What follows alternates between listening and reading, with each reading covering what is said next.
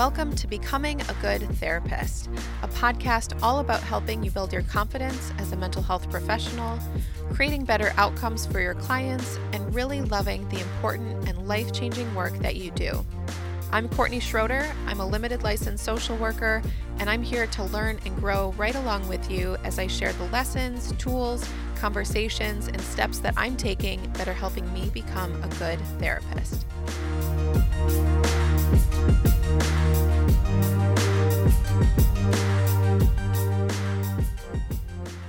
Hi everyone, thank you so much for joining me for today's episode. Today we're going to be talking all about the autonomic nervous system and polyvagal theory.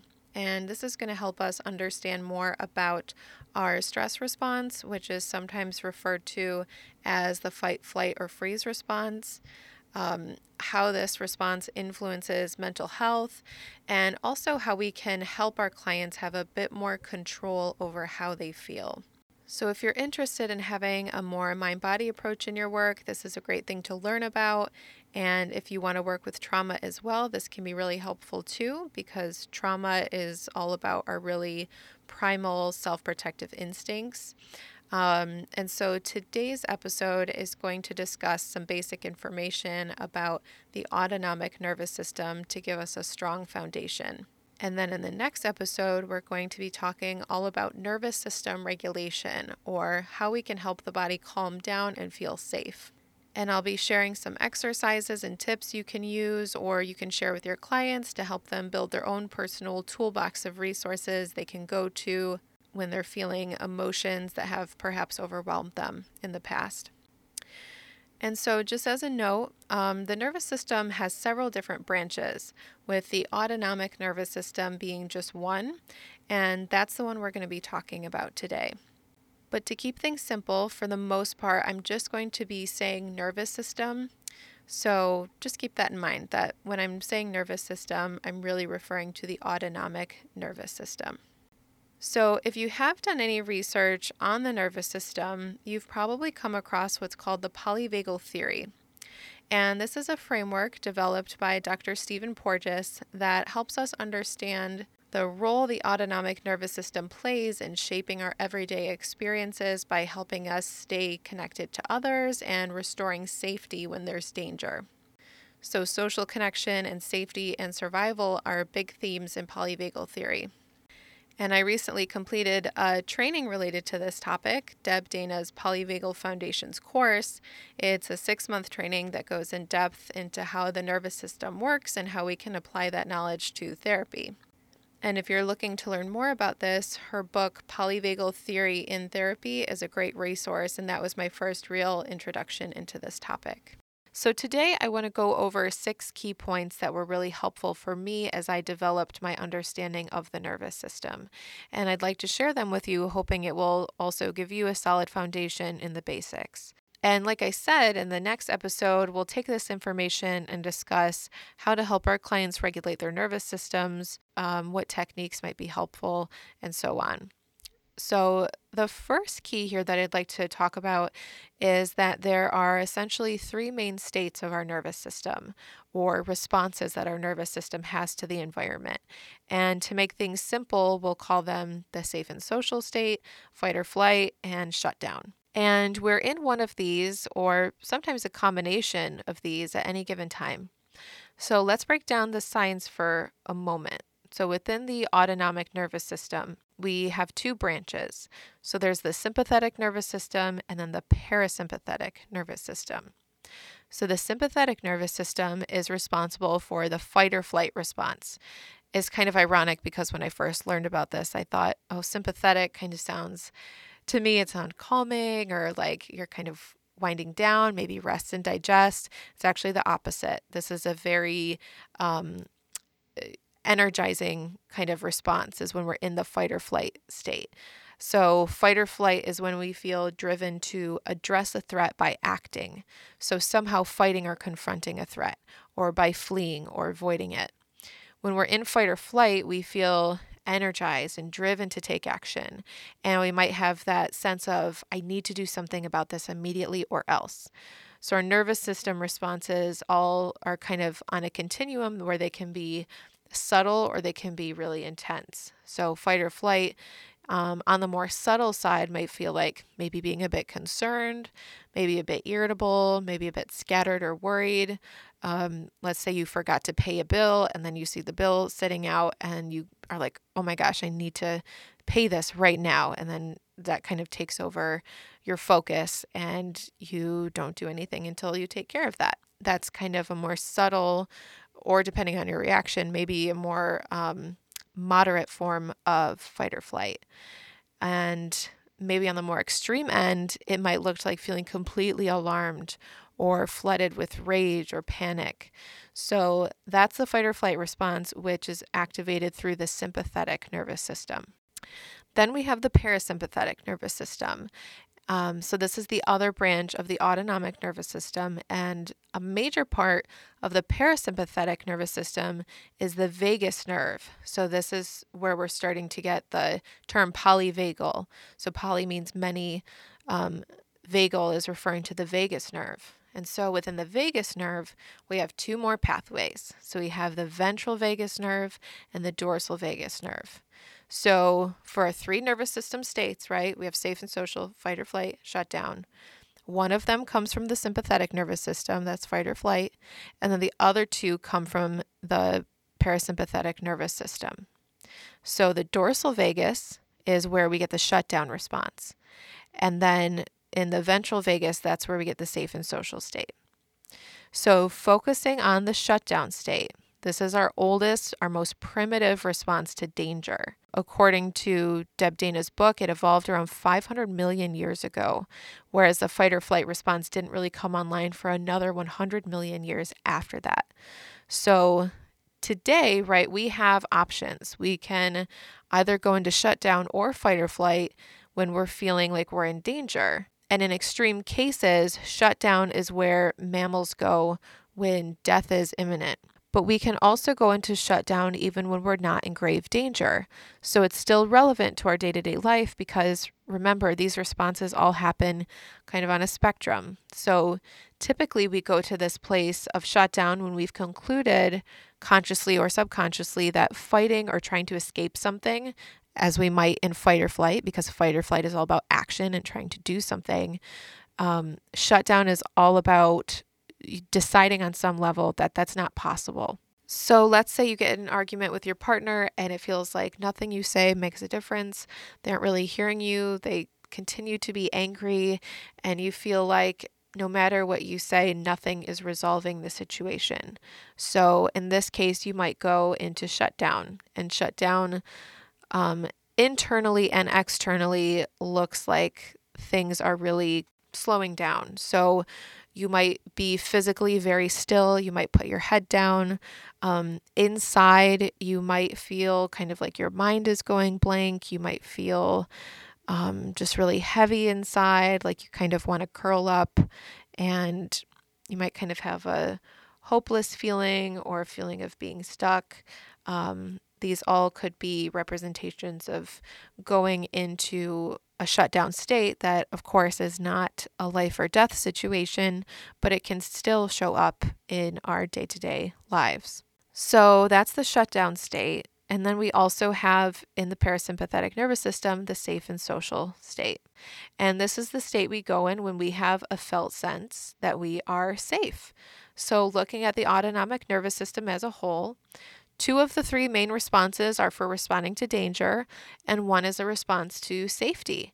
And being in this safe and social state doesn't necessarily mean that we're in a social situation or actively connecting with other people, but more so that we're calm, content, compassionate, able to manage the day, having good boundaries, that we may be open to connection in some form as well. So even enjoying a book on the couch and being perfectly content with being alone is still being in what we would consider that safe and social state. So this might also take the form of feeling connected to yourself, feeling very content with yourself, maybe feeling very connected with nature or the world at large. There's some sense of belonging and security there. So, the ventral vagus is the nervous system pathway responsible for the safe and social state. And this is essentially what Deb Dana calls our autonomic home. So, it's where we have a biological drive to return to. And this is where we want to be most of the time to ensure balance and health. Not returning to this state often enough can result in mental health and physical health issues too. Of course, we don't want to be in this state all of the time because there's a good reason that we have a number of different nervous system states. So it's not bad to not be in this state necessarily, but when we're thinking long term, if we're not returning to this state often enough, that can be a sign of a really stressed nervous system. And we want to do something to address that.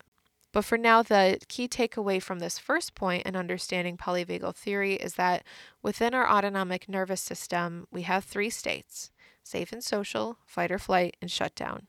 And at any given time, we're in one of these states, or perhaps a combination of these states. And it's always relevant to our life because our nervous system is always responding to our environment by going to one of these places. The second key point is that there is an order to these states. And so to demonstrate this, Deb Dana developed what is called the autonomic ladder. So on this concept of a ladder, at the top we have the safe and social state, below that is fight or flight, and then at the bottom is the shutdown state. And this is a useful image for understanding our autonomic nervous system because for us to go from safe and social down to shutdown, we have to pass through some degree of fight or flight. And in some cases, this can be very fast, but going back to what we talked about a few moments ago, fight or flight is kind of our one of two options for responding to danger. And this is the one option that says, okay, I think I can do something about this, and I'm going to try to take action to confront the threat or escape it. Whereas the shutdown state is the other response to danger that says, I've determined I can't get rid of this or get away from this, so I'm going to kind of numb out and shut down. So similarly, going back up the ladder from that place of shutdown, we need to move through some degree of fight or flight. So this is going from a state of there's nothing I can do and shut down to maybe there is something I can do and I'm going to try to do it. And feeling that energy come back and come alive in the nervous system. Sometimes we're in a chronic place of shutdown. We might stay there because we're afraid of that return of energy, of fight or flight. We're afraid to feel that fear or that anger again, but we need to pass through that to get back up to feeling safe and being ready to connect again. So throughout our day, we'll go up and down this ladder. It's not just that we permanently exist in any of these states. Many of us will experience some degree of all three of these in a day, even though some states are more brief or fleeting than others. And we're all wired to be able to experience any of these if our nervous system deems that as being helpful for our safety and our survival. So you might be in sympathetic fight or flight, trying to get the kids out the door to school on time, and you need to make it to work on time. But once you arrive to work and realize that you are just in time for the meeting, you might shift back into that safe and social state. So the main takeaways here with the second key point is that there's an order to these states, which can be represented by Deb Dana's autonomic ladder, and we move up and down the ladder all of the time. The third point is that we enter our different nervous system states automatically through a process called neuroception. So neuroception is a term coined by Dr. Stephen Porges, and essentially it's a process where the brain scans our environment for either cues of danger or cues of safety, and then the nervous system responds accordingly by shifting our physiological state. And this can be done before we are consciously aware of the cues or why our body responded in a certain way. So this is really, really important.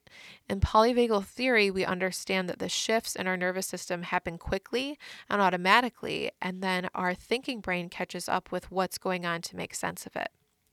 So think about it. For survival purposes, our responses need to be quick and automatic to better ensure our safety. If we had to wait to fully understand something to act on a threat, that would waste too much time. So the brain is looking to our environment for cues of safety or danger all of the time. It's a process that's happening in the background constantly, and because it's automatic, it allows us to put our focus on other things. But our brain isn't just scanning our external environment for danger, it's also scanning our internal environment. It's checking out how do we feel in our body? Are we experiencing emotions that feel scary? Are we having thoughts that are kind of scary to us? So our internal world and our external world all fall under the umbrella of what our nervous system is kind of checking out to make sure that everything is looking okay and looking safe. So over time, we can change the way our autonomic nervous system responds to certain cues. Neuroception takes into account both what's going on in the present moment and our own personal database of information and memories about what's safe and dangerous. So, if you were bitten by a dog, dogs may be a cue of danger, and you might feel your stomach drop and your heart rate go up if you see a dog. And then, with enough experiences of being safe with a dog, that personal database will update, and eventually you will have a different autonomic response to seeing a dog. This is what exposure therapy is all about, creating new, safe experiences to update the information the brain has so that the body responds with less fear. So, the key takeaway here is that we enter into our different nervous system states quickly and automatically through neuroception. And I want to add here, this doesn't mean you're powerless to how you feel. This is where nervous system regulation can come into play. But your power lies in how you handle and respond to what comes up, because this quick process happening before our conscious awareness is an important part of how our brain and bodies keep us safe. The fourth key point, building on the last one about neuroception, is that our nervous system state comes first and then comes our behavior and our thoughts. So, neuroception creates our autonomic state, and then our autonomic state shapes our thoughts and behavior. So, let's say you're having dinner with your partner, and when you start talking, they start losing eye contact and looking around the room, maybe appearing distracted. And if this sends you into dorsal vagal or the shutdown response, you might think, why do I even bother? People aren't interested in what I have to say, and this is just proof. I might as well not even try. And you wrap up what you're saying, and then you maybe get quiet, kind of slump into your chair, and you just check out for the rest of the conversation. And let's say instead that they start looking around the room as you're talking, and then you go into sympathetic or fight or flight, and you think, are you kidding? I just listened to you talk for 15 minutes. I want you to listen to me now. And maybe you passive aggressively turn around in your chair and say, wow, there must be something really interesting over there. Or maybe you start to maybe get a little defensive or irritated. Or maybe if you've been in ventral vagal or safe and social and you stay in ventral, you might notice it and have thoughts of maybe someone taking their seat behind you that distracted your partner momentarily. Or perhaps another explanation that doesn't take the change in their behavior personally.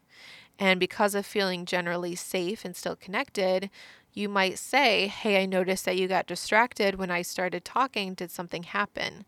So you might feel enough degree of safety to directly bring it up with them.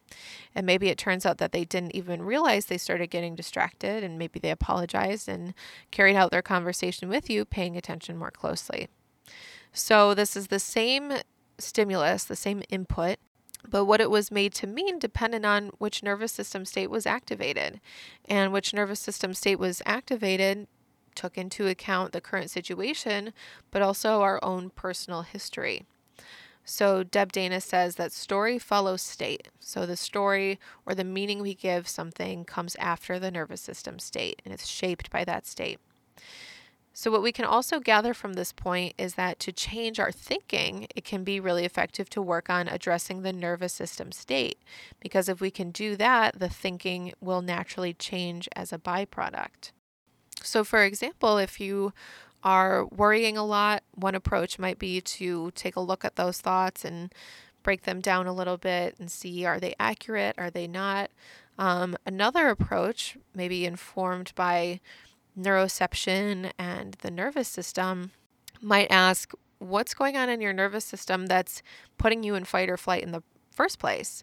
If we think of worrying and anxiety as kind of that flight part of fight or flight, what's going on underneath that already? What put you in that state, and how can we address that, and then see if your worrying naturally kind of fades or improves as a result of changing that state. So the key point here is that the nervous system state happens first, and from there the behavior and the thoughts follow. The fifth key point is that the nervous system responds to what can be referred to as the stress to survival continuum of danger. This idea relates to what we had touched on earlier, that there are different kind of shades of each nervous system response or different levels of intensity that arise within us. Similarly, there are different degrees of danger that evoke our self-protective states. So getting a seemingly irritated email from your boss or coming across a dangerous animal on a hike can both evoke the fight or flight response, although they are very different in terms of how threatening they are to our physical safety. Our nervous system responds to both mild stressors and life-threatening situations with the same set of responses, just in different degrees. So while danger is on a continuum, paradoxically, danger is also kind of black and white in the nervous system. And what I mean by this is that at any given time, we're either feeling threatened or we're not, essentially. So by thinking about the stress to survival continuum, what is considered dangerous may be something that's a stressor or something that's making us feel like our life is in danger, or anywhere in between. If it's something that takes you out of your safe and social state into fight or flight or shutdown, it's safe to say that something has registered as a threat. So the last key point for today is that our nervous system states are always trying to serve us in some way. This might already be clear, but it's a short and sweet point that I'll end on because it's really important. Our nervous system is always on our side and dedicated to keeping us safe. Everything it does is trying to help us in some way. So our brain's primary role in our life, above all else, is ensuring our survival and our safety. And the autonomic nervous system is always acting in service of that survival and safety. So keep in mind that this is just some of the basics, and the nervous system is complex, and polyvagal theory can be complex too, depending on how far into it you'd like to go. But I hope this helped you feel a little bit more comfortable with polyvagal theory and the nervous system. And like I said, in the next episode, we'll talk more about nervous system regulation and how to apply this knowledge in your work with your clients. And I'll discuss some specific techniques you can try out as well. So I hope to see you then. Thank you so much for listening. And if you're enjoying the podcast, please subscribe and maybe leave a review. I'd love to hear your feedback. I plan on reading all of them to help improve the podcast. And hopefully, if you find this helpful, then other people can know that they might also find the podcast helpful too. Thank you so much, and I will talk to you soon. Bye.